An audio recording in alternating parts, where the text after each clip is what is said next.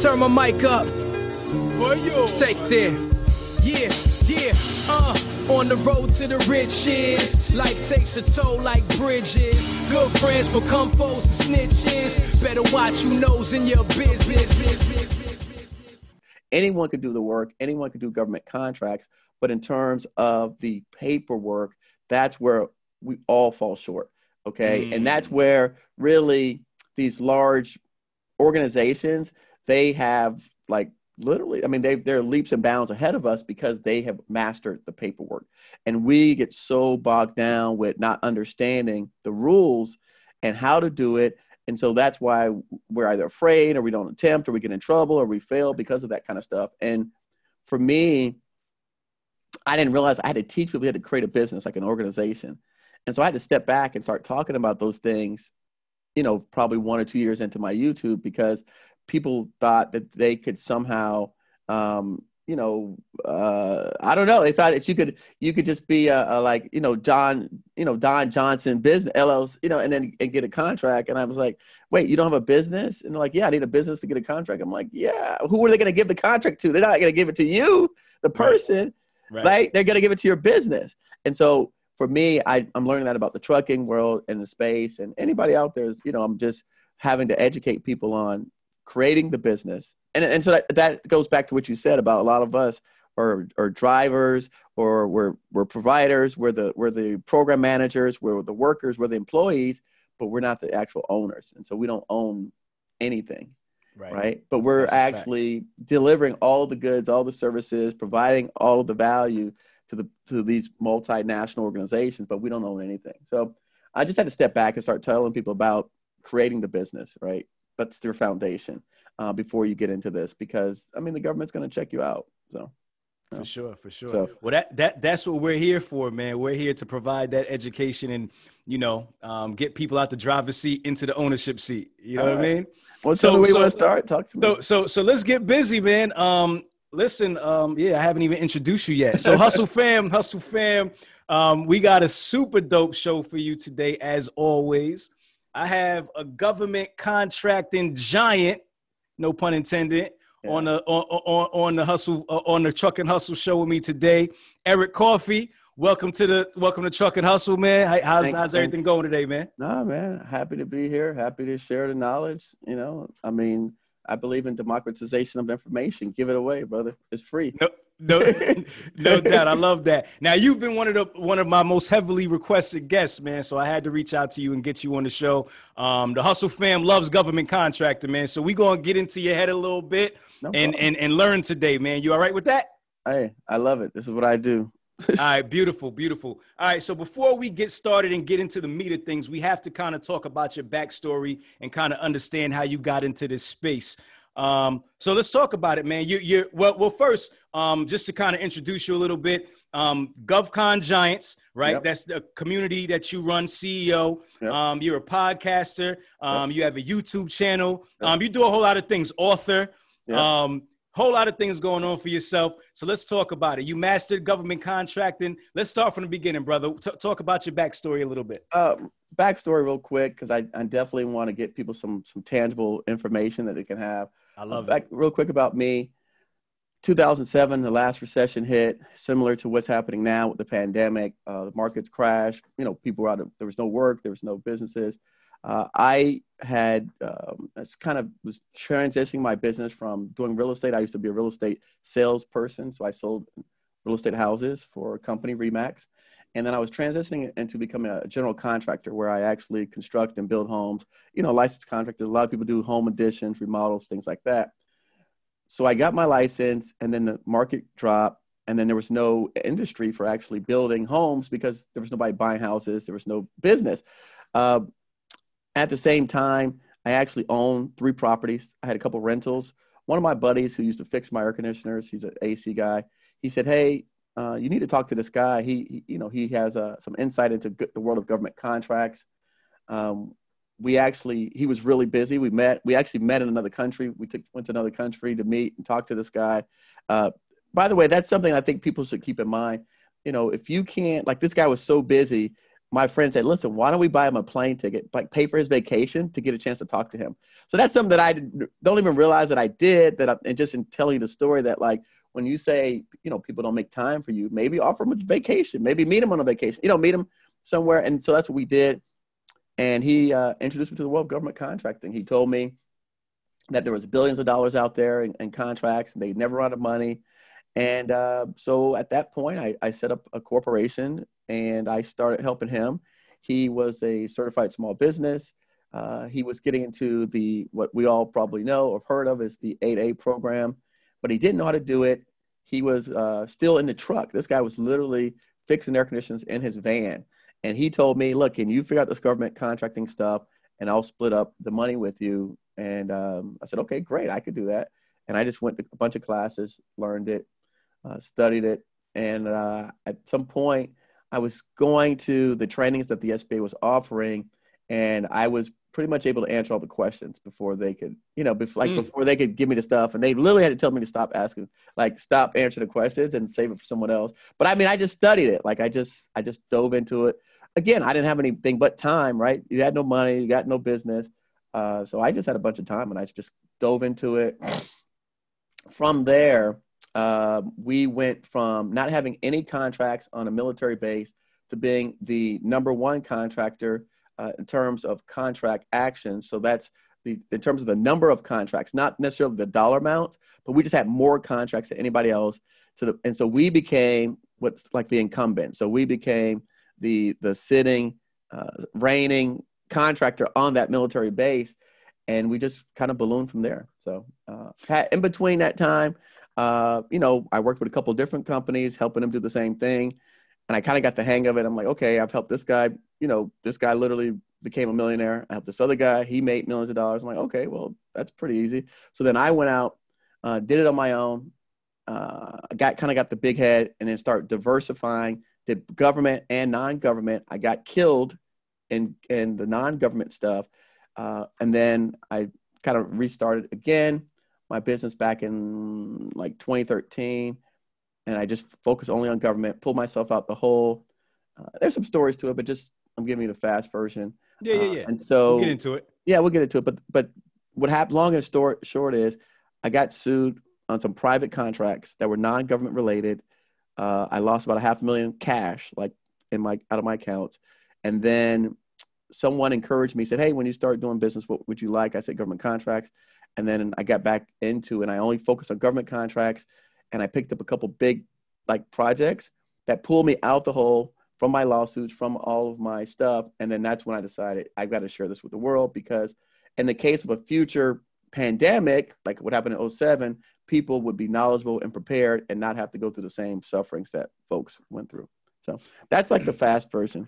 Got you. All right, so let's slow it down a bit. So first thing I want to get into, because you just now said you lost $500,000. Yeah. Can you share a little bit more about that? You said you got sued. What happens is, and so after I worked with these two guys, I went on my own. I had my own team. So I had 23 employees, and we were doing metal building erections all over the country. So we would go out and we were building these steel buildings at different facilities of the country. I decided to work with, because you're growing your business. And you say, all right, I'm doing 2 million. You want to do 5, you want to do 10. So I decided to work with some companies that were like these big companies that do 100+ million a year in sales. And that what is not a government contract. This was a private contract. So this was a commercial contract. And the companies, they took advantage of me. They took advantage of small businesses because, and you've heard these stories before. I'm sure you heard them, where construction contractors don't pay the people. You don't get paid. They hire you to build these buildings and then they don't pay you. Right. And so what happened was, that was the case on my jobs, is that they hired me to build. On one case, they hired me for about $500,000 contract. They stopped paying me into the contract. And then because the way that the laws are in construction, if you cannot stop working just because you did not get paid. Got you. So if you stop working because you did not get paid, then you can't make a claim on that company for your money. So you default the contract. If you default the contract, you can't go back and claim your rights to the money. So you got to work unpaid to be qualified and eligible to file a claim against that company. It's crazy. Wow. It's the craziest thing in the world I've ever heard in my life. But Wow. that's how construction works. If I hire you on a construction job and I don't pay you, Mm-hmm. if you decide to walk off, then you defaulted the contract. So, okay, so let me just get a clear understanding of this. So they hired you to do this construction job. You had a subcontractor doing the job, or this No, was I was doing your it. I was doing company? my own. My own You were people, actually doing my it. team. Yeah, my employees. But but they didn't pay you. The company did not pay me. Okay. So Right. how did they expect you to get the job done? Well, What? construction is a rough business out here. Okay. I tell people all the time, if you got any friends in construction, it's a tough business. Uh, you don't always get paid in construction projects. I mean, on a serious note, right? And we don't want to get political, but you've heard of Trump not paying people for building those buildings. Yeah. That's exactly what happens. That's real Wow. stuff. Wow. This is real life. Wow. That's not some myth that people make up. This happens all across the country, right? A lot of these big time construction companies are not paying their subs. So what they'll do is, or they'll string you out with the money, right? So they'll pay you 90 days. They'll say, oh, no, we're going to pay you. We just haven't paid you yet. Well, you got to keep working. So you're basically financing the project for them. Because you're putting up imagine if they hire all these people and they pay you slow. Uh-oh. Something happened on my screen. Is that me? Yes. Something happened with the, you're still good. You still sound good, but. Oh, I know what it was. Okay, I got you. All right. Yeah. So you're saying, imagine if. So imagine if they hire 10 companies on a $100 million project, and all the subs, they pay them, they call it slow pay. And they slow pay them, then you finance that job for them. So then they could then take that money and do other stuff with it. And that's what a lot of these, it's really That's crazy. It's very crazy. It's crazy. So, okay. So as a contractor, knowing what you know now, yeah. Right. How do you circumvent that? Like, how would you go into that kind of situation? So what's funny is that the guys where I started, when I first started doing construction, because I had never done construction before. So I only heard that, but I didn't know it to be true. Okay. So the people that circumvent that is they only work with people they know. They just work. They only work with companies. It's a straight trust thing. They only work with companies they know. The largest construction, if you look it up, the largest construction companies in this country, they're sued probably every single week. They don't pay people. They drag out their payments. They're constantly bankrupting small businesses out there. And I tell my people, I do not advise anyone to work with those big companies unless you know the actual people that you're working with. Right. Okay. Well, because that's part of their game is if they can pay you, or let's say they could pay us all 80% of our contract, then they make 20%. Right.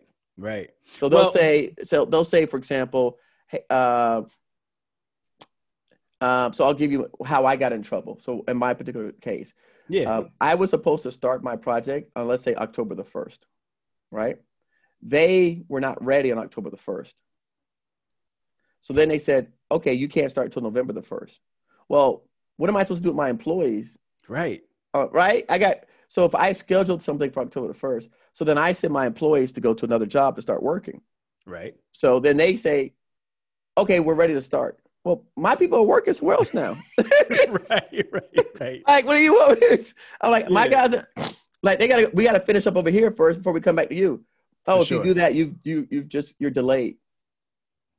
So I'm like, wait, I delayed the project? They're like, you just delayed the contract now. Wow. Wait, what are you talking about? We've got a contract signed that says you're going to start on this date. And then you decide you want to start at a future date because you guys are behind schedule. Then you want me to take my guys from off another project that's paying me to come over here to start your job and so then they start saying, okay, you're late. So that's a strike against you. Right. So then they're masters at manipulation in terms of small businesses. So I just caution any small business, particularly construction industry, the Gilbanes of the world, Skanskas, all these big time construction companies, they have a track record of slow pay, no pay contractors. They will hold out your retainage, your 10%. And so that's just part of the tactics that they use to basically increase their bottom line. A lot of times they bid the projects at cost or 1 or 2 percentages for the customer, the client. So they bid these big projects to their clients at a very small margin, and then they make their money off of little guys like us. That's crazy, man. That's crazy. So that's why for me, I'm so big on government contracts. That's one of those reasons where I told you earlier, my why is strong. Yeah. Because if that doesn't happen in the government's world, right? The government is, I always tell people, they're like your parents. Like they love you. They call like the government. That doesn't happen there. You won't find that situation. The government pays me in 15 days, 30 days sometimes, because if it's the last payment. So the government is always paying us fast. We've been paid as early as 12 days on projects in the government. So those kind of problems, it's a really strong way to build a foundation to grow a business out. And it's a great footing to have, build your organization, build your people, and have reliability that you can actually grow a real business.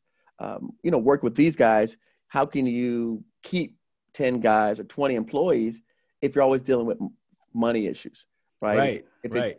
So with the government, you can build out a long-term sustainable business that allows you to actually grow an organization. And that's really what I advocate and that I want to teach for people is that, you want to hire people, but long-term. Like, I'm not looking to hire a guy for 2 months, right? So imagine, again, if you were, let's say you had 10 trucks on the road, right? When you want a contract that was 3 years, 4 years, 5 years, then like, okay, these 10 trucks are covered for 5 years, and these 10 employees are covered for 5 years.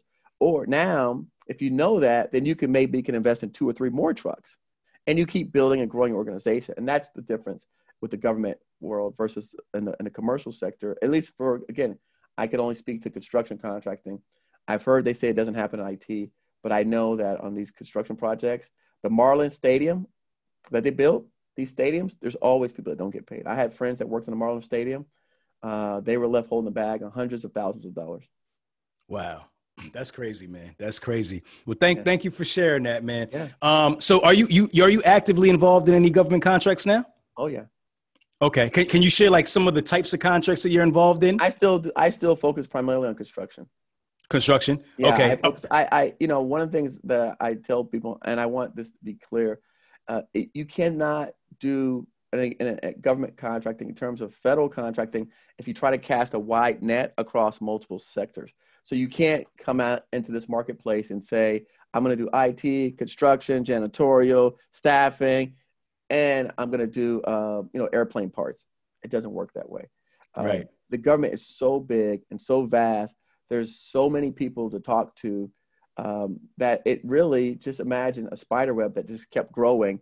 You can't not connect all the dots by casting a wide net. You've got to focus in on a single area and then be known for that particular area and space. So for me, construction is now my background because I've now done it for 13 years. And so for me, I'm really good at that in terms of that area, and I can talk to it, I can speak to it.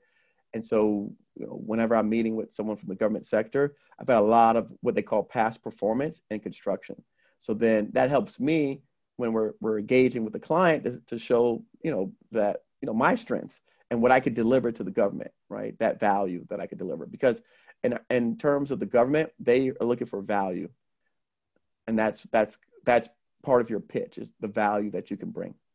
Right, for sure. Like they say, the riches are in the niches. So you want to definitely niche down. You have to niche down. So that's where the area I'm going to focus on is just construction. And I could share, I don't actually do it in terms of what my company no more. What I do is I have a piece of another company that I work with, and I get it. So I'm the one that actually is out front, that's doing all the business development. I'm the face, I'm the name, right? But it's behind another company, because when it comes time to actually getting the contract and doing the work, that's when I turn it over to them. So then they actually get the contract and do the work. And that allows me to continue to do my YouTube, continue to do my podcast, and continue to do all the great things that I do for people, write books and all the other stuff.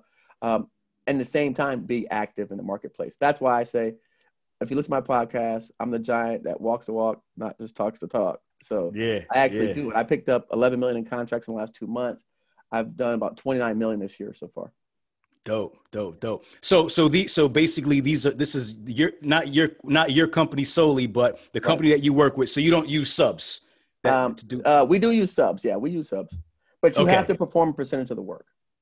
Oh, okay. Got you. So That's a we do part of the use subs. stipulation. You have to That's part of perform. stipulation, right? Yeah, that's important for people to know because a lot of people are giving misinformation and saying you could get a contract and then just sub the whole thing out, and that's not true.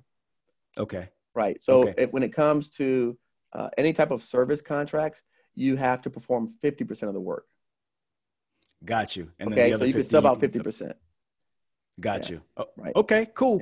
Yeah. But I'll tell you a way around that if you want to know. Yeah, of course. We want to know. Let's get it. Let's get it. Let's get into it. You know what I'm saying? You ought to ask.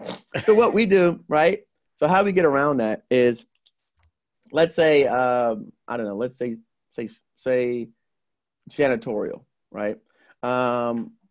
Or landscaping. Those are two popular ones that people always ask is janitorial and landscaping. So if you get a contract, and let's just say a round number, $100,000 contract, you've got to do 50,000, and then you sell out 50,000, right?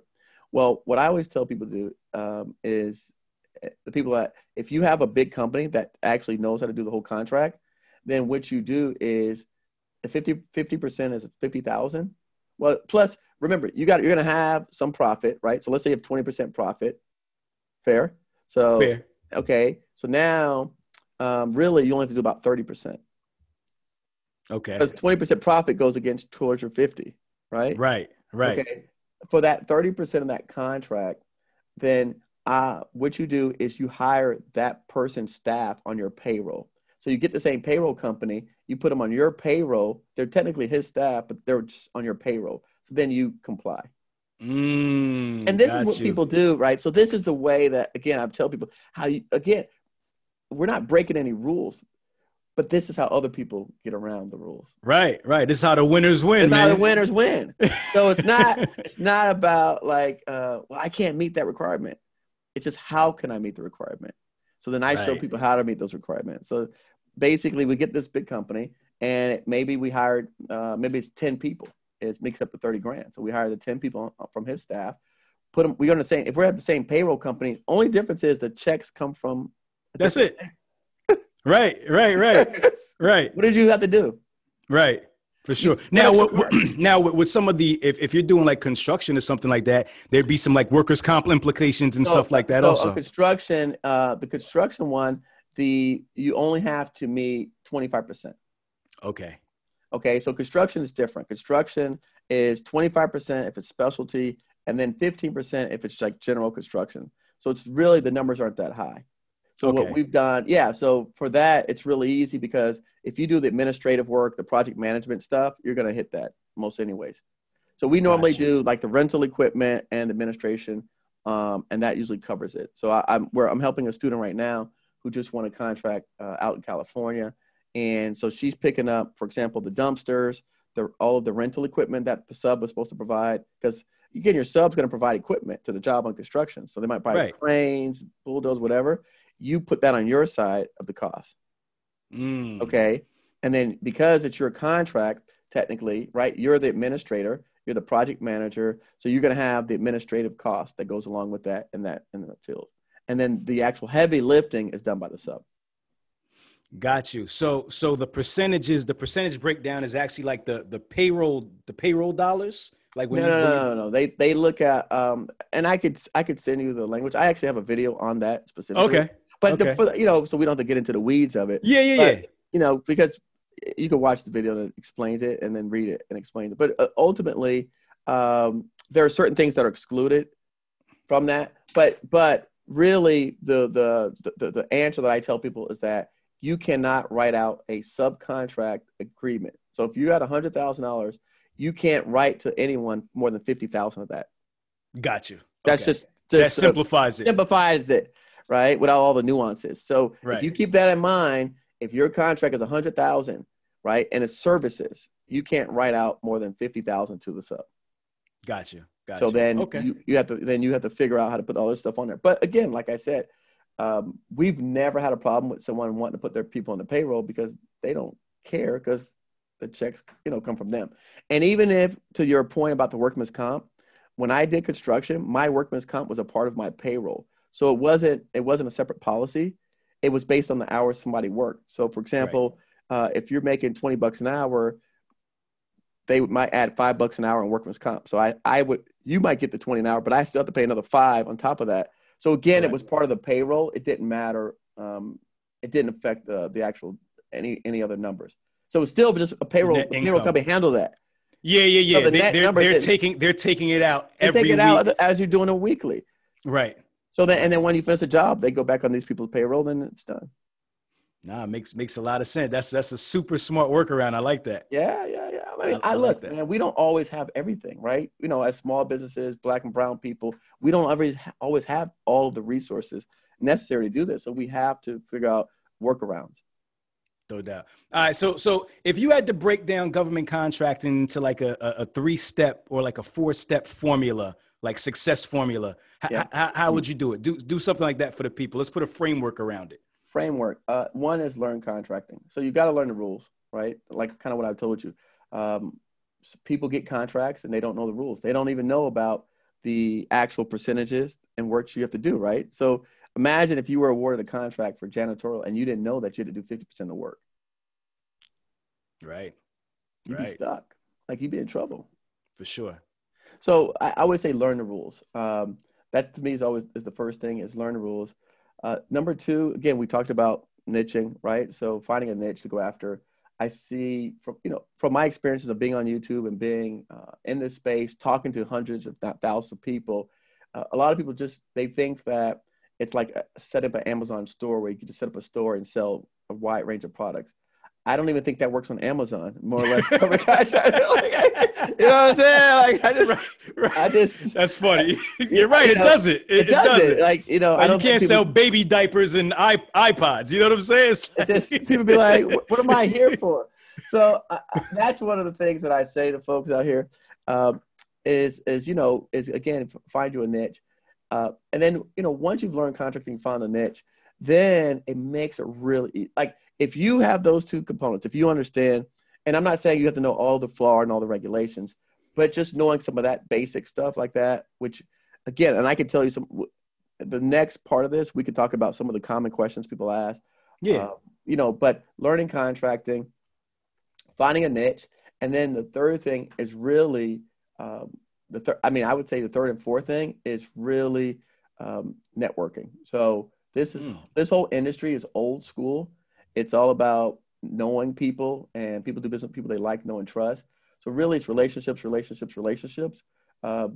say networking, but I just, in a different way, I say relationships is 3 and then relationships is 4, because it's that important. It takes up 2 out of your top 4 things in government contracting, really. And that's why the whole power of community is so important. And what we do, and I'll be honest with you, with my whole GovCon Giants platform is I'm going to find very soon the course and my teachings are not going to be the most valuable part. The connections will be. So the lessons and the courses will be the least valuable, and the actual making the connections will be the most valuable, because that's how you get in.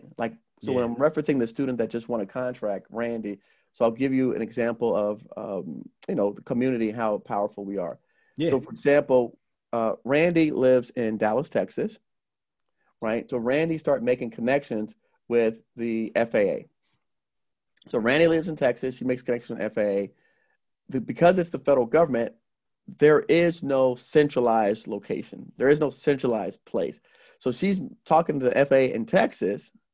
The contracting officer that she's meeting with FAA in Texas says, hey, this is great. I would love to help you, but I don't have any projects in Texas. I got projects in Indiana, in North Carolina, in California, in Oklahoma, but nothing in Texas. So right. Randy says, Eric, what do I do? I said, well, give it to me and let me put it out to the group. So we put it out to our audience and say, hey, who would like to do work in North Carolina, Indiana, and California? Because we have projects that this person is saying she's having a hard time getting people to fulfill. And that's another thing that people understand. The government has a hard time trying to find us. They need us just as bad as we believe we need them, if not worse. they have a difficult time trying to find us because they're not given all the tools to be able to look for people. So they can't, using the Amazon example, they can't go to Amazon and just buy something. Right. So they can't just do a Google search, right, for plumbers in California. They can't do that.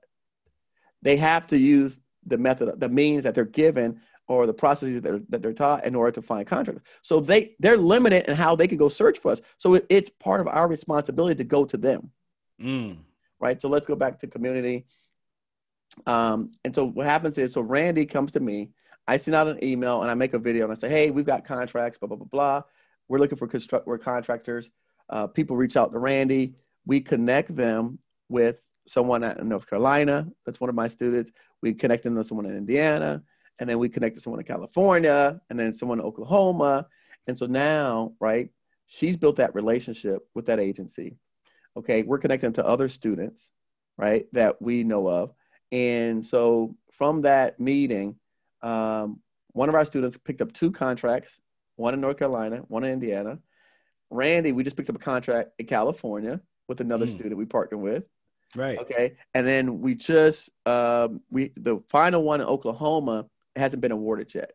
So literally, right, someone from Texas was able to help cultivate. And again, by the way, none of this stuff was publicly bid. So none of this you would find on any public website. Wow. So that's why I say relationships is 3 and 4, because without them, you're almost dead in the water. Got you. In terms of the federal government. I mean, you're pretty much dead in the water because you're like a ghost business to them. Where are they looking, Eric? Like you said, there's only a few places or a few resources that they have. Where are they looking? They look for companies that are registered in the SAM database. There's in the SAM database, you set up what's called an SBA profile. And a lot of us, we don't even go through that step because we think that once we got registered to do business with the government, that's the final step. There's actually a second part to that. And a lot of people will try to sell you on paying to get that done when you could do it yourself. And I'll give you, your audience, a real quick tip. If you go through the sam.gov registration and you register your business, the second part is called your SBA profile.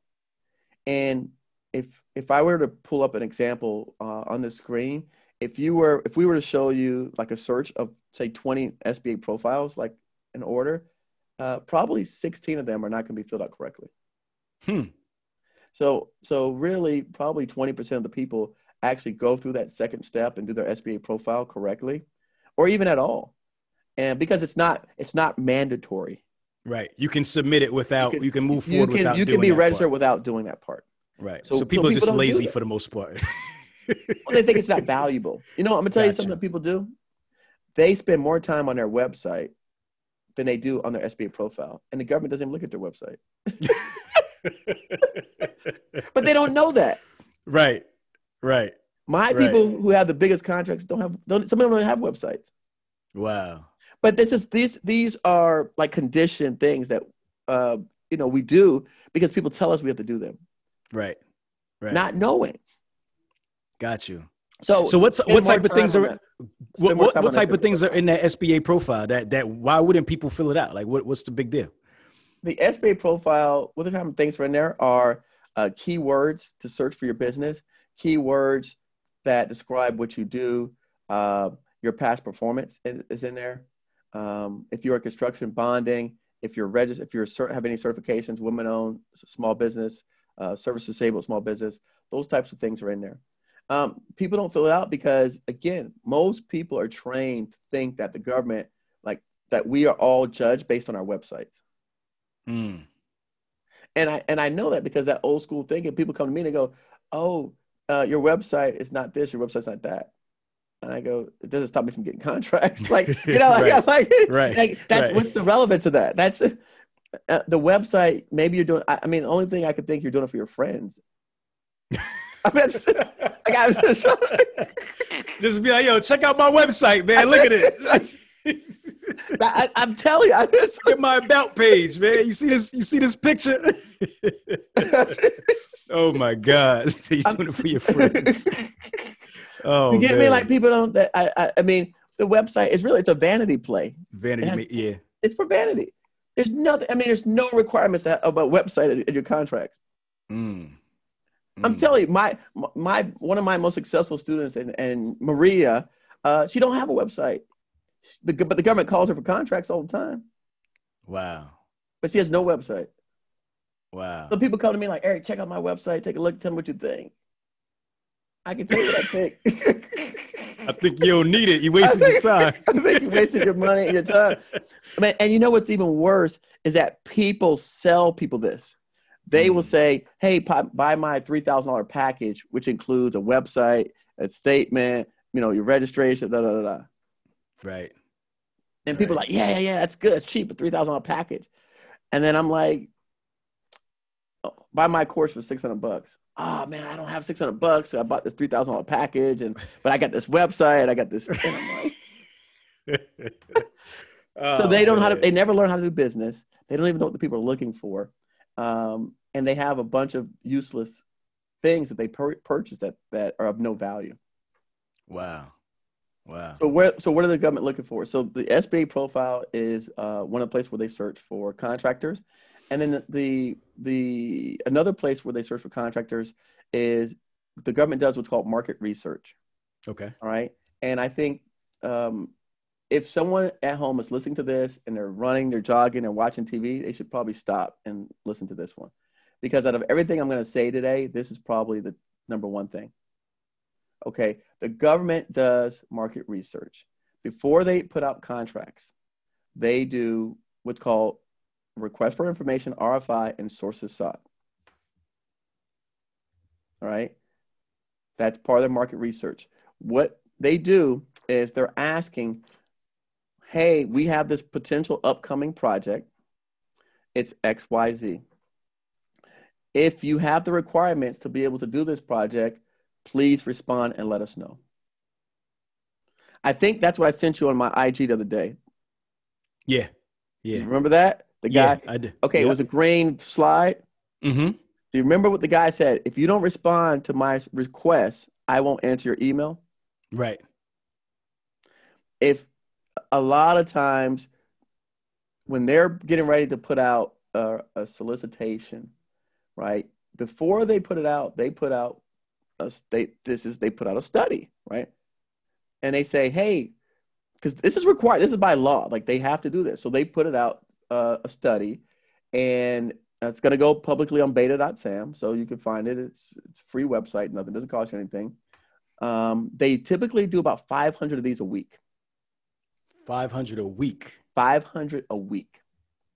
Now this is cross different niches. Different niches in the industry. But the point is, everyone should find something in there.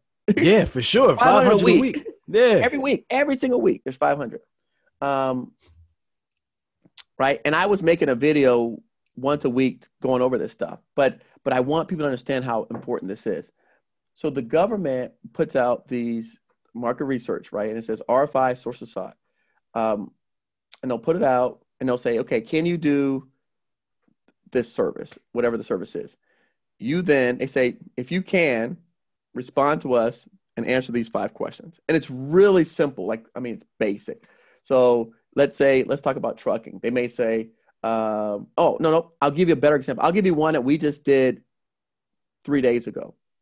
So the hurricane hit, where you at? Where you located? Jersey. Okay. Well, the hurricane hit you guys up there in Jersey and New York recently. Not really, slightly. Not really. I mean, we had a little residual, but not really. I guess that was just the people crying I talked to. They were, probably. They wasn't going through nothing for real, trust me. So, the hurricane just hit Pensacola 2 days ago. Okay. All right, so the hurricane hit Pensacola, right? Now, I'm on IG. What's today? Okay, it was Wednesday. The hurricane is on top of Pensacola. We're hitting Pensacola, right?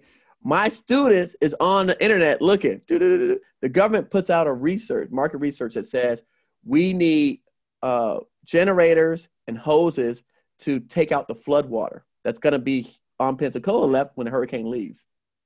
They put this out while the hurricane is on top of the people.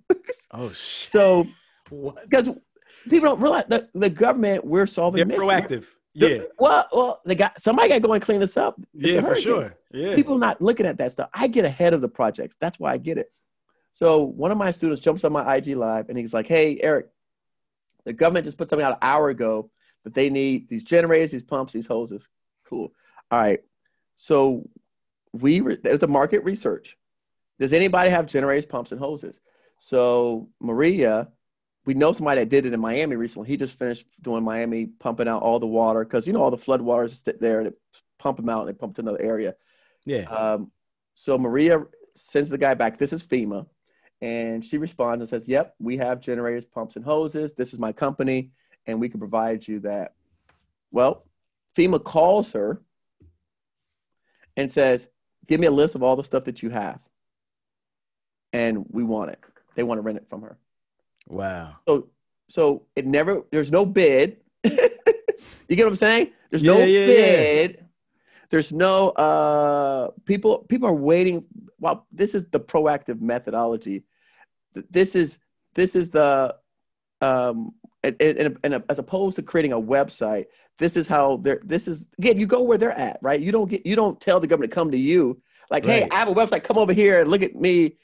They're like, I'm asking for something over here that's very specific. If you don't talk to me to that, I don't care about your website or what you get me. Like, that's not my need right now. My need is this. Can you address that need right now that I have over here? And that's the same way with the example of the FAA that we solved the problem, because she says, look, I know you're in Texas and I met you in Texas, but that's not where my need is. What I need is something in Indiana and North Carolina and California. Right. Can you solve that need? Right. So all I do is I teach people how to solve their needs, right? Don't try to take them to where you want them to be. Find out where they're at and how you can help them where they're at, what they need to get done. And so we basically, we're getting that list and sending over to the FEMA guy, and there will never be a bid issued publicly. We'll probably get the contract. We'll just give them our pricing, and then they just want to rent it from us. We don't even have to set it up. We just have to give it to them. They just want to rent this equipment. So we're going to give them the equipment and tell them what we have, and then rent it to them. They'll give us a contract, and then you'll hear about it after we've already got our money. It'll be done already. So that was dope. That market research. So in order to receive that market research, where do they have to have your email, right? So where would you need? It's publicly posted. They have to publicly post all this in beta.sam. Oh, it's public. Damn. Okay. It's publicly posted. That part. It's publicly posted. Everything is in beta.sam. Okay. But 500 people a week. Don't look for that. They look for bids. See, when people go to SAM, they're looking for bids, because I'm going to tell you what's going to throw you off. The market research says this is not a bid. Got you. What it says. It says this is not a bid. No funds are obligated. You will not be reimbursed for responding to this. This does not mean you're going to get a contract. Blah, blah. It says all this stuff. So people are like, oh, I'm not doing that. But they build a website. Wow. They go build a website. That's crazy. So guess what? We're negotiating. We did one 2 months ago. Department of Agriculture here, market research. Maria responded.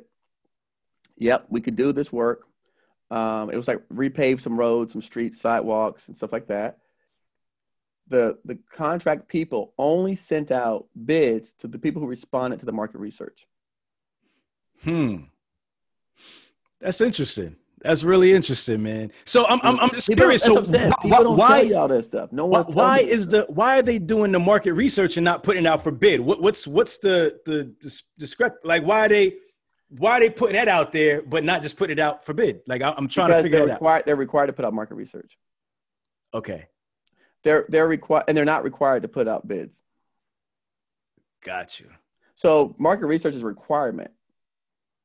A bid is not a requirement to be put out. Got you. So in essence, people don't realize this. I tell people this all the time when they say, well, Eric, I'm looking on beta.sam. I don't see any contracts. Right. Because that's not where you go to find contracts. Like, they're not. That's what you're looking for is not there in the way that you're looking for it.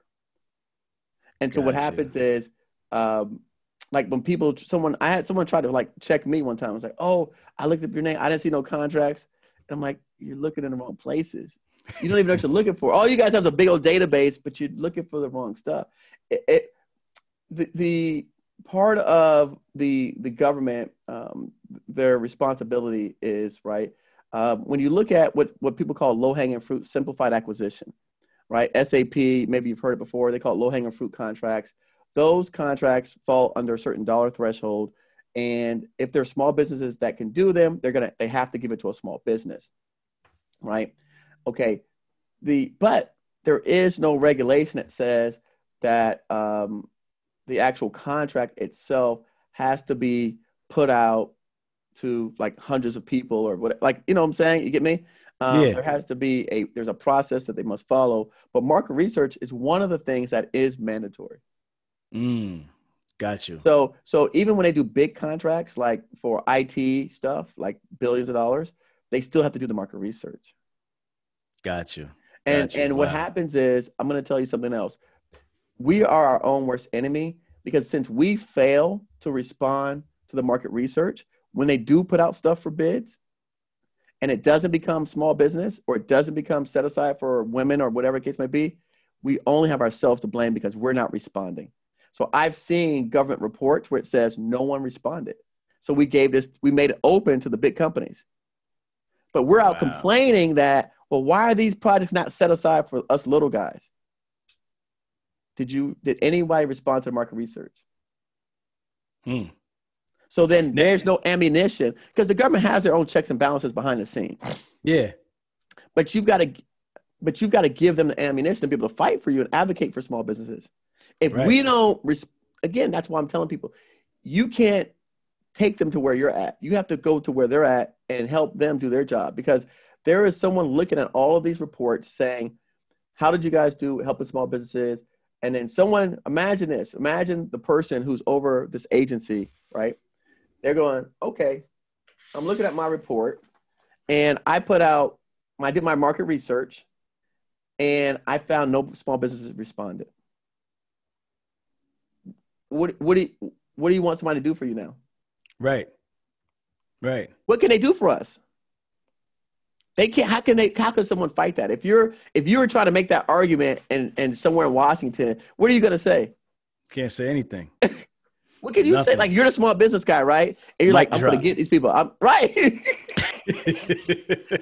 Mic drop. So let me ask you, when you go on Beta Sam, like, is there a way to search for specific niches through the market research? It says source of thought. That's what it's called. Okay, got you. It says it. So you just put in what you do, and then they'll find that market research. It says when you go to beta.sam, right? You could search for sources sought. You just click the box. You check it. You check sources sought, right? Sources sought. Okay. Yep.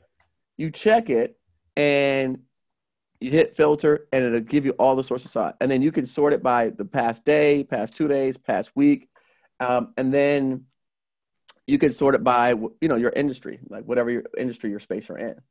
Wow. I can promise you this. I can promise you. Any one of your people that does this will get a contract. I'm not saying you'll get one tomorrow. Yeah. Because sometimes it takes months. I've done it where it took me, I responded to this one agency, 2 sources sought notices, and it took about 12 months. But they gave me a contract, not bid. Right. They gave me a contract. Right. Okay. Damn. Now I've responded to some of them, and they gave me a contract in a month.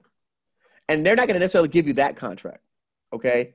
So in these cases, we have, again, that's why it's just important for us to respond collectively. If we can get together as a community and start responding to these things, we can really shape how contracts flow to people that are in our communities. Wow. We can really shape the landscape. Major jewels, man. So basically a 5-question survey, questionnaire, market research, just respond to it, and you could be looking at a contract for yourself. Absolutely. Yeah. It's crazy. Now, don't be impatient. Just trust the process. So just keep doing it. Keep responding. A lot of times what happens is, because again, sometimes they need a couple people to respond, the rule is called the rule of two. If two small businesses respond, they have to set aside for a small business.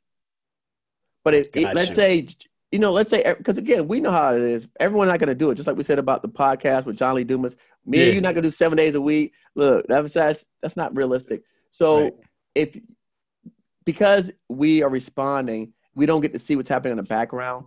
We're not sure if someone else responded. So if no one else responded, maybe it doesn't work, right? Because two of us have to respond. But imagine if we can. This is what I tell us. We should be working together. Like, hey, did you see this? Yeah. You saw it? Yeah. Okay, you respond and I respond. Yeah. We should be working together, right? Yeah. And then responding. And then that way we can start like putting stuff aside.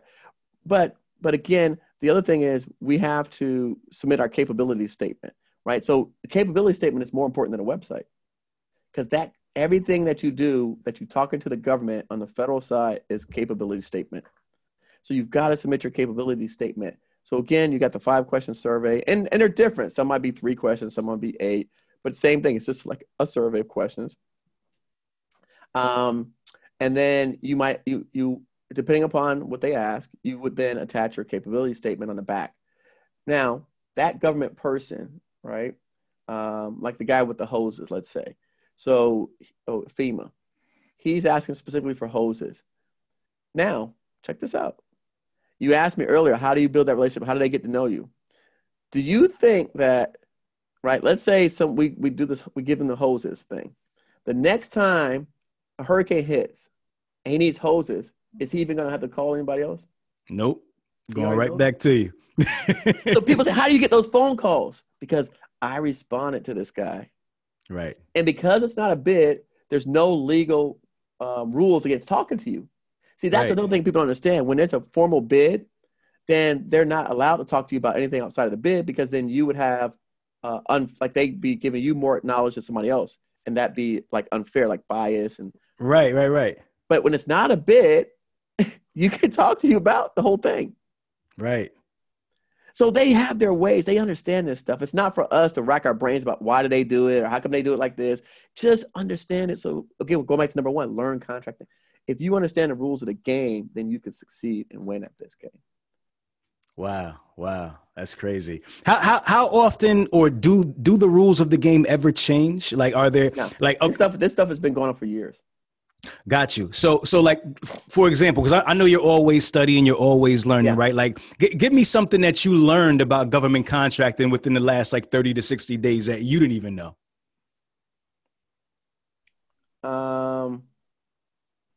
Okay. I did not know. I learned this, and not just me. One of my a partner company that I'm working with now that we just did a partnership together. They are a tribal company. Okay. And so this guy used to own the most successful 8A firm in history of government contracting. Okay. He owned it. They were the most successful 8A firm in the history of government contracting. Sounds big. Sounds like a lot of money. Exactly. Well, guess what? He's my new partner. Nice.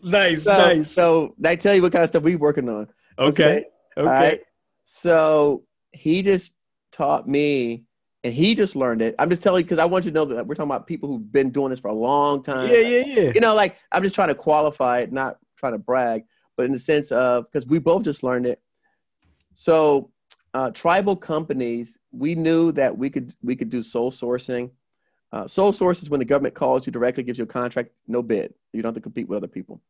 So we knew that they sole source high numbers. So we knew that for sole source, for tribals, they just set the limit to 100 million. So they could give them $100 million contract without any being competitive. Well, what I just learned recently was that they can actually go above 100 million sole source. But they have to do a justification for it, but they could still do it. Got you. So now this stuff doesn't apply to most people. So Yeah, that doesn't really matter. that's big dog talk. You know what I'm saying? Yeah. Talking about hundreds of millions. We trying to make $1,000 out of here. I got man. you. No, I don't. But you just. But that just. Nah, To answer your question. but that's the question. Now I'm just curious because I know, like, we're always learning in our industries, in our perspective. So taking it back to a smaller level, they changed a rule that affects small business. And again, this is still big dog talk, but it's important. So the government, before, when they determine how do you go from being a small business to a large business, they look at your annual receipts, right? So they look at your annual receipts of what you did for that code. Well, up until like just maybe a year ago, they were looking at a 3-year average. Okay. So they take your 3-year annual receipts, 10 million, 10 million, 10 million, divided by 3. They said, okay, you average 10 million a year for the last 3 years. So if your cutoff of being small is 10 million and below, right, then you're small. If you're under 10, if you're big, over 10. Makes sense? Makes sense. Okay. They just created a new rule in the government where they now are looking at a 5-year average instead of 3. So why does that matter? Well, it matters because if you are, once you've learned this and you master it, you start growing your business. Most of us want to stay small business as long as possible. Right. For sure. So, and believe it or not, I know people think that 10 million is a lot. It's really not that much in this space, in our space here. Right. It's not a lot. And it doesn't mean you have $10 million in the bank, by the way. Right. So I just want to clarify. People hear me say I did 11 million. I don't have $11 million in my account. Okay. You know what I'm saying? So that, 4 million of it is a multi-year contract. And then we picked up 3 contracts that are around 7 million. So that's how we get to the 11. But out of the 7 million, I could say this, there's a couple of us involved in it, but there's 1.2 million profit. So we're splitting up like $1.2 million. Gotcha. On the 7. On the 4, we haven't done the contracts yet, but on that, we'll make another 800,000 profit that will be splitting up. So that's roughly the numbers for people, because I know people always want to know the numbers and money and stuff like that. So for us, it's just, it's like one. I have it here. It's like 6. We're just under 7 million, and we've got about 1.2 in profit. So you guys could do the percentages. Gotcha. Yeah, people love numbers, man. People always want to know. I know. Get to the money, man. How much money you making off these contracts? Yeah. How much you doing? Yeah. And listen, but the thing is, it's just, so going back to the 10 million. So that rule basically went from 3 to 5, and I can tell you why that's important is because, like, for example, with us and the company that I'm working with, when I met them, they were at 19 million, but because of the contracts, they're now at 28 million. And so our cap is 36. So, you do that 3 more years and we would technically be kicked out of the small business program. Right. Which is a bad thing. Stop making so much money, man. So it's like, it's, I hate to say unfair that I sound like I'm like the privileged people, but it really, it's unfair in the sense for me that we just learn how to do this. So now you give me like all this other time we spent learning. So finally, when I figured it out, let me eat. Right. That's all I'm trying to say. You've been sharpening your axe long enough. I've been sharpening my axe all this time now. Yeah. Now when I get it right, can I eat some? Yeah. Like, let me, 3 years is good, but 5 is better. That's all I'm saying. No, that's a fact. I'm with you on that. That's why, like, I partnered with the tribal company. Because now with the tribal company, if we don't run out of small business, because tribals and Alaska Native companies stay small business, right? That's as part of the federal laws. That's why could you explain what a tribal is? I mean, you kind of tribal is Native American owned companies. So, if, for example, most of us know casinos. Like you're in Jersey, you got casinos. Aren't they ran by Miccosukee or Cherokee or Indian tribes? Normally, they're on that land. Those casinos are on that tribally owned land. Right. And so the tribal Native companies have special privileges in the government arena for contracting. And one of them is that. So even though they all can do $100 million, if they just create more small businesses, they get to just form another one and then another one and another one. So I'm partnered with a Native company because the one I was partnered with now, one is we maxed out his bonding. So his bonding was only 15 million and I already hit that. So he's maxed out on that. And humble brag. Go ahead. But again, remember, it's I'm just messing with listen, you. listen, I tell people we're running an organization here. So, right. Really to make millions, you got to do hundreds of millions. Facts. So that's kind of like what I tell people. So, if you're doing only millions, you're making hundreds of thousands. So that's just, just being truthful about everything out here. But to make like tens of millions, right? So like, that's what you really should be striving for. And that's kind of like, but tens of millions in your pocket, I've got to do some big numbers. And so I need a bigger partner to do some bigger numbers. And got you. Hey, quick question. You're just now talking about like the tribal company. Like, let's say a scenario where if you were to partner up with a tribal company, like let's say you're a minority, right? Yep. And you have the tribal company and but guys tribal's minority. Well, correct. But it's a specific type of minority, right? So it would be a different, what do they call it? Socioeconomic disadvantaged business. Yep. All right. So they would fall under a different class, right? And you would have your own class. Like you're a black man, you're a minority, right? Okay. And then you have tribal, right? Can you, if you guys are both 50% owners, can you still do government contracting as through both of those different statuses? So like the opportunities for the minority black man and the opportunities for the tribal.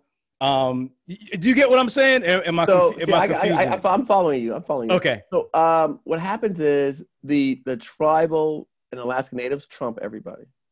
Okay. Like there's nothing better. Right. There's no other status better. So there's no value to them partnering with you. Okay. Got you. But the thing is, they have this, we as minorities, we have our own program, which is the 8A program. Okay. So we have our own program. We have our own vehicle to where we can do this ourselves. Facts. You don't have to necessarily partner with them. No, I got you. You have your own vehicles to do this yourself, but they wouldn't partner with you. but I'm saying, okay, let me create another scenario. Just like if you wanted to kind of like get in different doors. Let's say you had a white man who was military, right? Let's say he's a disabled service vet, right? White man. And then you're a black man, right? Or you're a black woman, right? But you guys have a business and you each own 50%. But don't you have to own 51% in order to classify?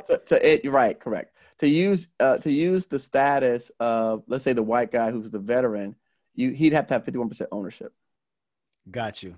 But if you wanted to, let's say, so let's go back to a scenario. Let's say that you had a black woman who's a woman-owned business, and then you had a white male who's a veteran-owned business, and you wanted to use that. Then what you could do is a joint venture.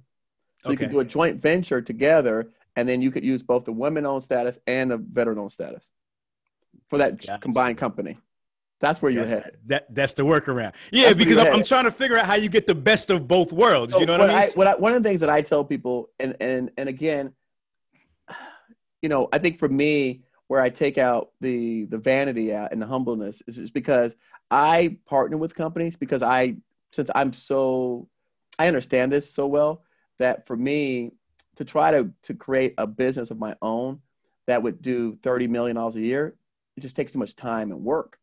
So it's easy for me to partner with someone that's already an established business and then grow them out to that level. Right. That's the approach that I take. Right. So that's one of the things that I tell people is that if you learn government contracting, and by the way, my next step is where I'll be investing in buying companies and then taking them up to that level. So that's my next. That's when we were talking to myself. What stuff in my brain? Like that's the next frontier that we're headed. Next level we're going to. But for people out here who's getting started and listening to this, a really easy way to get started is, again, there's people out here who already have businesses. You already have people that have businesses that already have past performance, that have experience, that have all this stuff. Partner with them, and then take them into the space. And then you could piggyback off of one is you solve the idea of how do you get the work accomplished? Because that's the hard part. I can get you a contract, but can you do it? So you solve that gap of how do you get this thing accomplished? And then you solve the issue of, I don't have the money, I don't have the funds, right? And that was literally how I got started. Remember, I was working with this other company, but they had all the money, they had the people and stuff. I just had to go get the contracts. Right. So it's interesting because I was listening this morning to Derek Grace, and he was talking about how he tried to do everything himself, and then he had to bring on his family, stuff like that. And I think that's the same thing, is that if you're out here trying to do all this yourself, it's really hard. It's pretty, I don't want to say it's impossible, but it's just really, really hard. Same thing with our podcasting and stuff. But if you partner up with an organization that's already really good at what they do, their craft, and then you only focus on helping break them into the government end, it's going to be more fruitful for you and them. Because Makes now sense. you could start going after larger projects than you would on your own.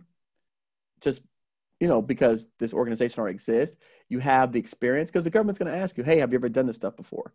You've got the experience gap solved. You've got the financial means issues solved. And then it's really like having a big partner. And that's what I do now to this day. And it's been much more fruitful and allowed me much more free time, because now today, when I get contracts, I don't have to worry about, okay, shoot, I got this contract. Now I got to hit the ground and get it all done. Right. So I kind of pass that off to someone else. They take care of that part. And then I go look for the next opportunity. Yeah. And so that to me is a way that I think a lot of us, we have to make a mindset shift and change the way that we perceive things and look at them and say, look, no company is doing everything on their own. Nobody. Even the biggest companies in the world, Boeings and Northrop Groups and SAICs, they're partnering up together. They're doing joint ventures. Right. So we need to look at that as a workaround to being in a silo, being by ourselves, trying to think about this. How do I do this whole government contracting thing on my own?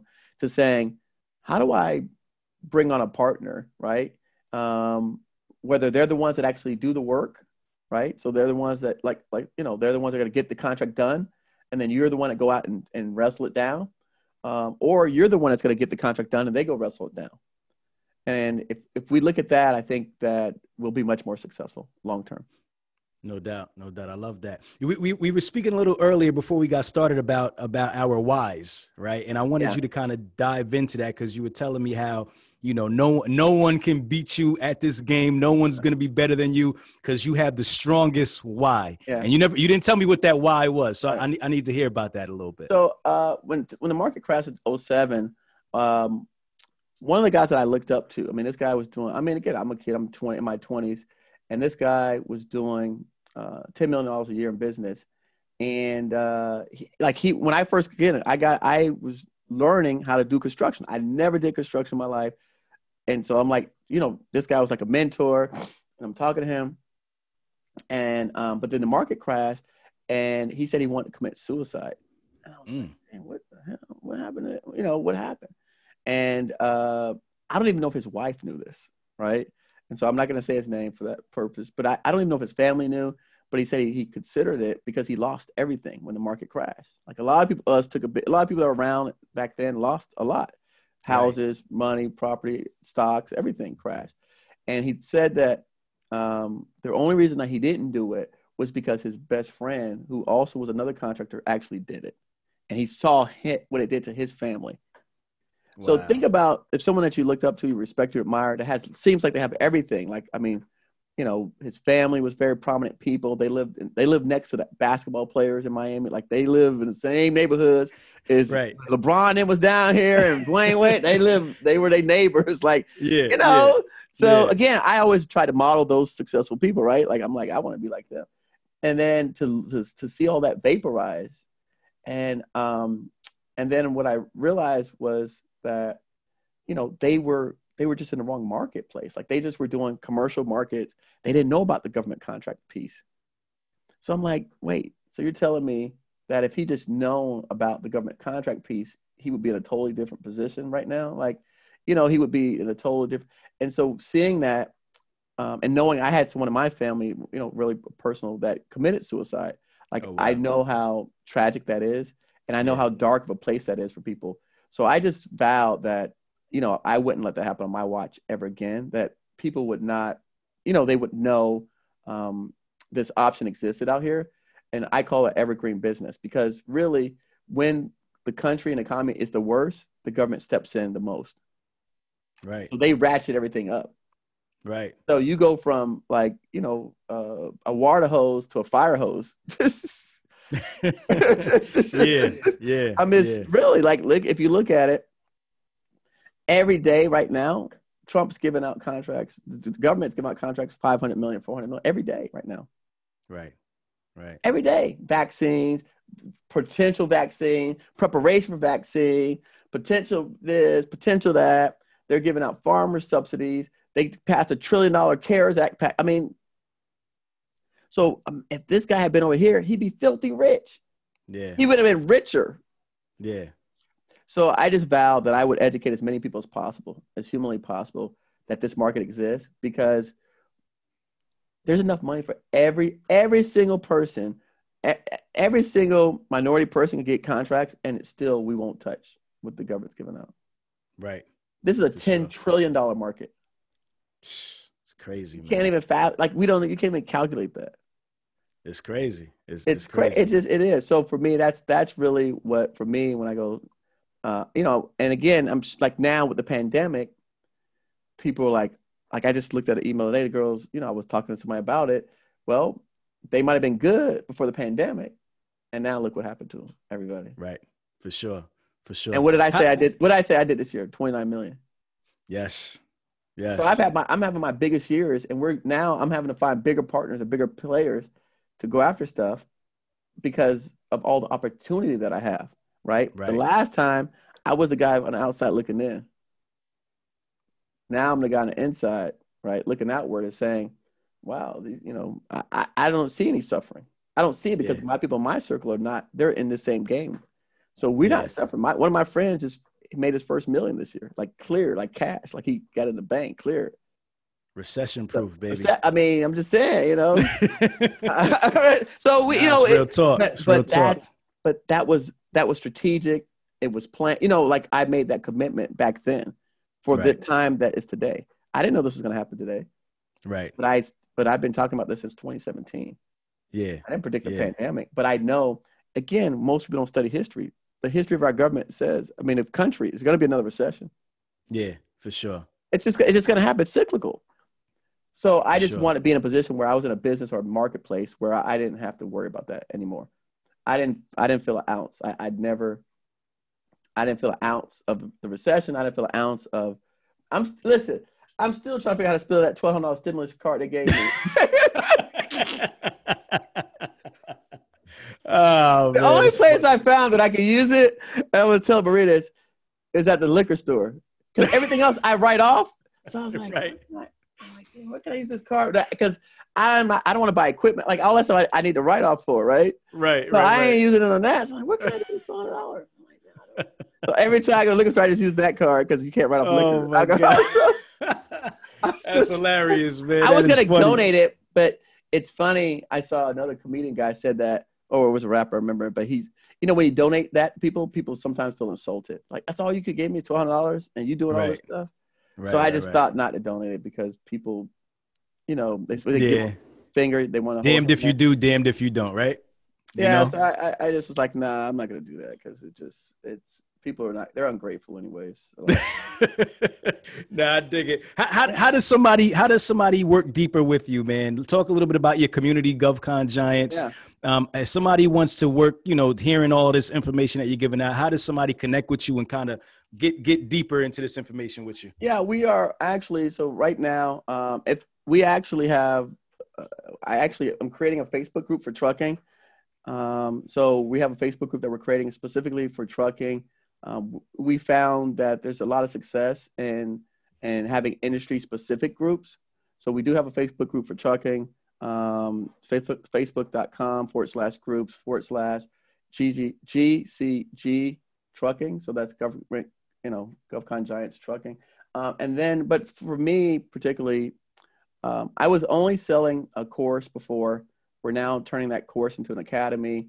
And then we're doing some coaching. I have about 16 coaches that I'm training. Some of the names that I mentioned that are winning contracts. So we are creating some coaching programs. But again, visit my website, govcongiants.com, sign up for my email list, and you'll always be kept in a loop on everything that we're doing, all the stuff that we're offering. It's the best place. Got you. And we have to get your final thought as we wrap. We just want to just give the Hustle fam a little something. You've been dropping jewelry all day, but just one more final thought before we get out of here. I one more thing I like to tell people is this: the government contracting game is get rich slow. So it's get rich, but it's get rich slow. So be patient out there. Keep doing the activities, have faith, believe, because again, like I said, if you continue responding to the market research, the source of thoughts, maybe it takes a year, maybe it takes 13 months. But at the end of the day, that $6 million in contracts that I got came from those activities. So that led to getting $6 million in contracts, what led to $1 million in profit. Well, a lot of people, I'm sure if it took you a year to get $1 million, you'd wait. So that's a fact. That's a fact. I'd say continue doing activities and be patient. It works. No doubt. And you just now, when you said that, it just now struck another question in my head. So aside from just responding to the market research, do you do any follow-up on top of that? No, like emails, I don't follow up. Calls? No. Part of my strategy is three prongs. So I look at it as a triangle. Market research is one of the three. Okay. So I actually do business development where we reach out to the government agencies themselves. So I actually reached out to them. They all have small business offices where you can reach out to them and talk to them. So I do that as one other of my approaches, is actually reach out to them. So market research is just one, because I guess we were talking along the lines of where does the government go? How do they find you or something like that? Yeah. That's kind of how we got to that market research question. So when you reach out to them, how does that look? Just like an email or a call? When we reach out to them, every agency has a small business office that they're supposed to talk to you, right? So you have the right to contact their small business office. Once you've learned contracting and you've developed your niche, right? So then we go to how do you start building relationships? I reach out to the small business offices and we set up a meeting. Before we used to do one-on-ones, but now you do virtual. So you'll set up a meeting with them. You have your capability statement. You have a list of upcoming projects that are coming out. And then you have essentially how you can help them meet some of their needs. So that's one of the other approaches that have been really instrumental in me landing all of our contracts, is we ultimately reach out to the small business offices. We let them know our capabilities and what we can do. We look at specific projects and we say, hey, we see that you have these upcoming projects coming out, right, in 2021, 2022. And how can we work together, right? What does it take for us to be on one of these projects with you guys? And then they're telling you. And those projects are in the market research? That's where you're finding that's those part of your projects? market research that you're doing. Yeah, part of the market research that they do. Every agency puts out a forecast list of all upcoming opportunities. So you could go on their websites, find a list of forecast opportunities. So again, when people are looking at just the bids that come out, that stuff is too late. It's too late. I mean, if a bid comes out, I saw it 2 years ago. Got you. So you want to go to the individual agency's website and look at the opportunities. Yeah, look at the opportunities that are coming out. They've already got lists for 2021, 2022. So they already have an idea of what they're going to be spending. I mean, they know. So they know 21, 2022, what they're going to be buying. So you can pull that down and then sit down and have a conversation. But again, the problem is most people are talking to the wrong folks. They're talking to a contracting officer about some potential opportunities coming up. That's not their job. That's not what they do. So that goes back to your learning. You got to know who you're supposed to be talking to about what and then when. And talking to the small business office about upcoming opportunities in the future is perfectly allowable. Because again, this is not, as long as it's not a contract, it's out publicly for bid, there's no rules to talking about it. Right. And who do you ask for? The contracting agent? Is that the small business office? So just call, you can Google the agency that you want to talk to in their small business office. Small business office, and then you say, hello, such and such, and then the say, small hey. business office. You say, hey, I'm Eric. I'm calling from XYZ company. I'd like to set up a one-on-one to talk about my company.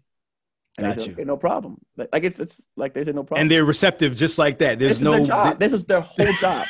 That's their job. That's like if you go to Publix and the people don't ring you up, you'd be like, well, this is their job. Like, that's their job. So they're sitting in the office all day doing nothing. And nobody's coming through to ring them up. And then we blame the government for why we don't get contracts. I've had people like this where I can't get them off the phone. Right. Like finally, somebody called me. Finally. Somebody called me. We don't do these things because we're not taught this.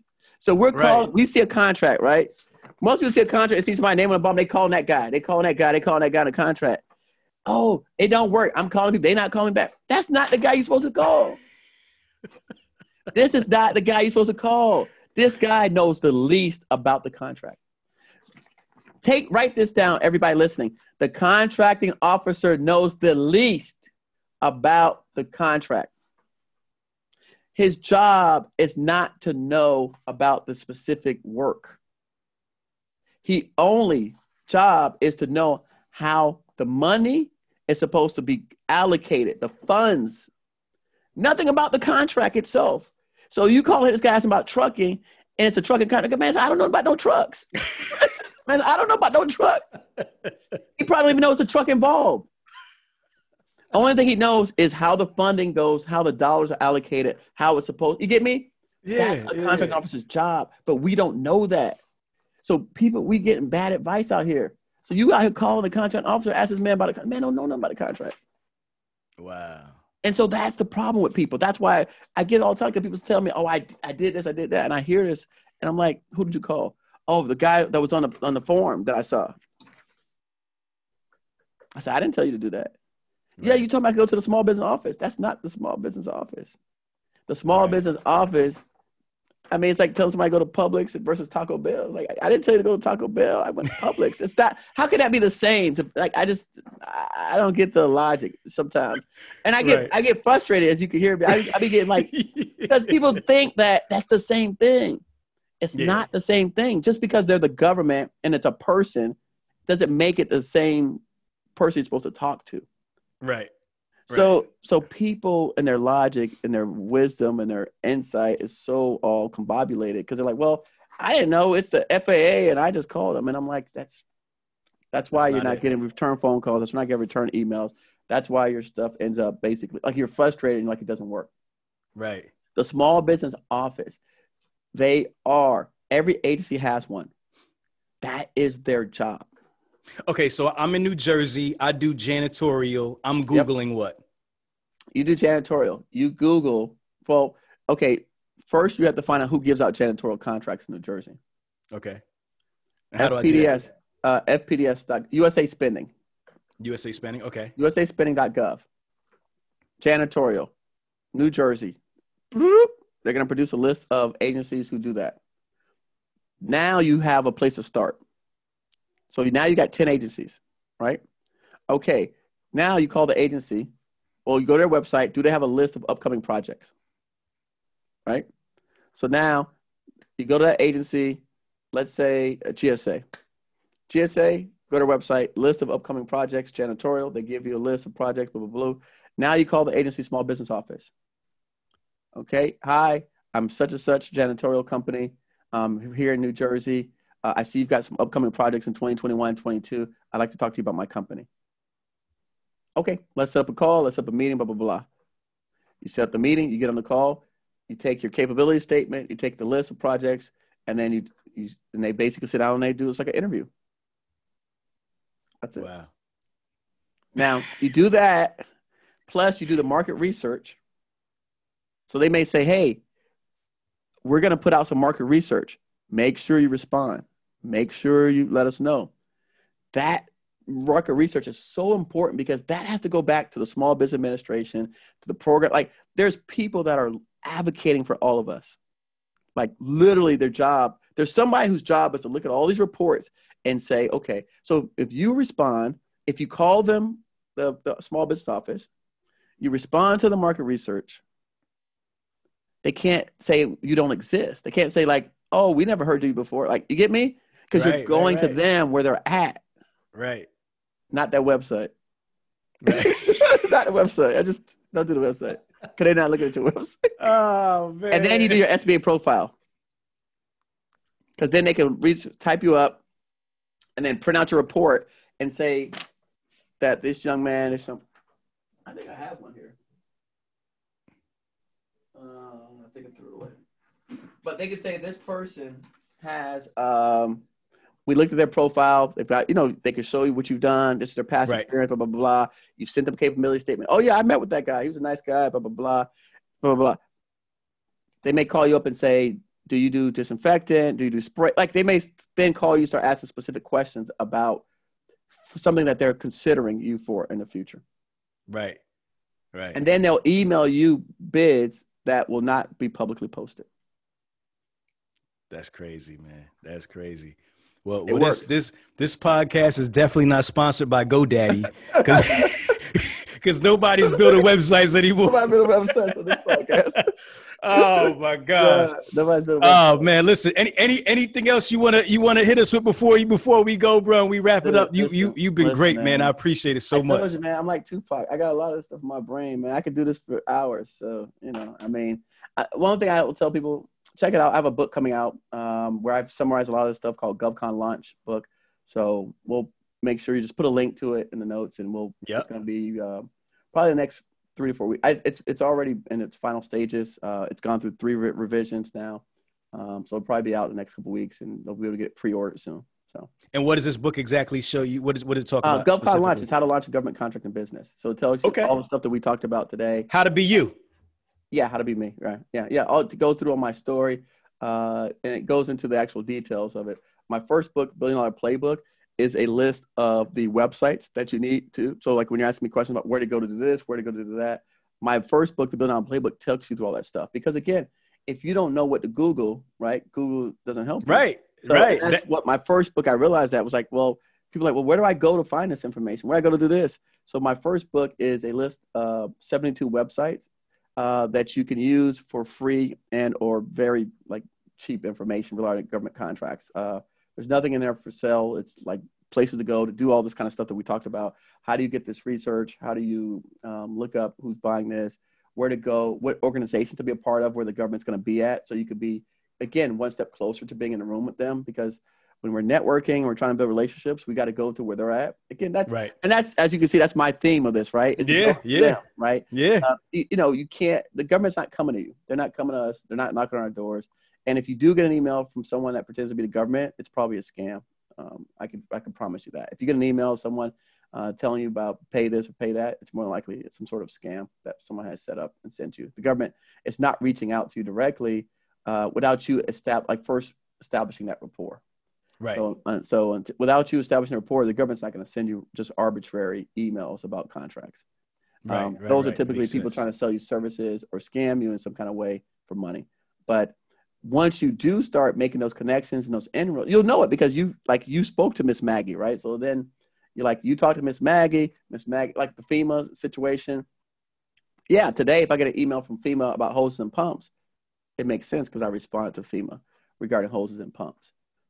So now they know us, and then once we do 1 or 2 contracts, it's quite possible that we may, be providing FEMA hoses and pumps, all this year. So that's just kind of how it works. And a lot of times, the good thing about the government is because they're changing hands, the people are coming in and out. It's giving a lot of us new faces the opportunity to come in and make a good impression, right? So there's not so much the old guard anymore. The old guard, yeah. And we can come in and make a great first impression for a lot of new people. And again, I think that serves all of us well, because again, just like anything else with our checkered history of the United States in the past, some people have kept us out, but in this particular arena, I found that I've never been kept out of any doors. They've let me in everywhere I want to go. And so it's almost like the military, in the sense where the military is diverse and the military has all kinds of people. The same thing with the government and the contracting, right? The people that run these contracts, a lot of people look like us. And so, again, people are happy when we show up. People are happy when you go to them. But you got to just do it the right way. Yeah. Wow, this has been dope, man. I appreciate you All so right. much, man. Yeah, man. Everybody's been requesting you. I've been getting a lot of DMs. Get Eric on the show, and now I see why. You know what I'm saying? Now I see Now why. you know, man. Listen, I mean, this is yeah. Again, I don't have as big a following as a lot of people out here, but I put out real information, you know. So my information is all legit. It's real. I show people my contracts, I show people my stuff. So, you know, it is what it is. You know, don't wait till it's too late to try to find out about me, because I mean, you know how people be like, dang, man, you know, like nobody knew the moves that Jay-Z was making until after the reports came out. That's a fact. That's a fact. Right? That's a fact. You're right. They didn't know what moves he was making until after reports came out. Same thing with Right. LeBron. They didn't know, oh, wait, LeBron got a soccer team now? So, Yeah. you know, I mean, I drop hints, I drop stuff in here. I can't tell people everything, but I mean, I drop enough information for people to kind of follow and to go along the way. But, you know, some people are going to do it. Some people are going to listen, and then others are just going to be like, wow. They're going to think of how we think about John Lee Dumas. Like, no, I can't do that. Yeah, for sure. I can't do that. So For sure. all right. for Well, I'm sure. glad to be out here. I help some people out here. Again, check me out, GovCon Giants. And my name is Coffie, Coffie. So if you Google me, you'll find me anywhere. We do a pretty good job of marketing ourselves. So you'll find me anywhere. All right. For sure. Appreciate Hustle it. fam. Listen, make sure y'all go check out Eric. This brother is a wealth of knowledge, as y'all can see if y'all been listening for the last hour and 45 minutes. Man, make sure y'all connect with this brother. Check him out. Slide in his DM. Tell him y'all checked out the show. Man, Eric, appreciate you, brother. Thank you so much. One more thing. I got one more thing. I'm sorry, guys. Yeah. On our website, govcongiants.com/resources, you can find a sample letter to respond to your market research free. Huge. Because you never asked me, how do you respond? I got a template for free. You're right. Well, when you said it, I thought it was like a checklist, like a questionnaire or something. Yeah, like but that. I got a sample template that you could start with, and then you can build from. Gotcha. Sometimes they may not give you the questionnaire, right? Maybe, what if they just ask if you could do it? So I got a template for free on my website. That's huge. See, I wasn't on my job. I should have asked that question. I had thought about it, but for some reason we kept talking and then we moved. Yeah. But I because I feel like we need to have this information so bad that I just give it away. Because like, we got to have this stuff.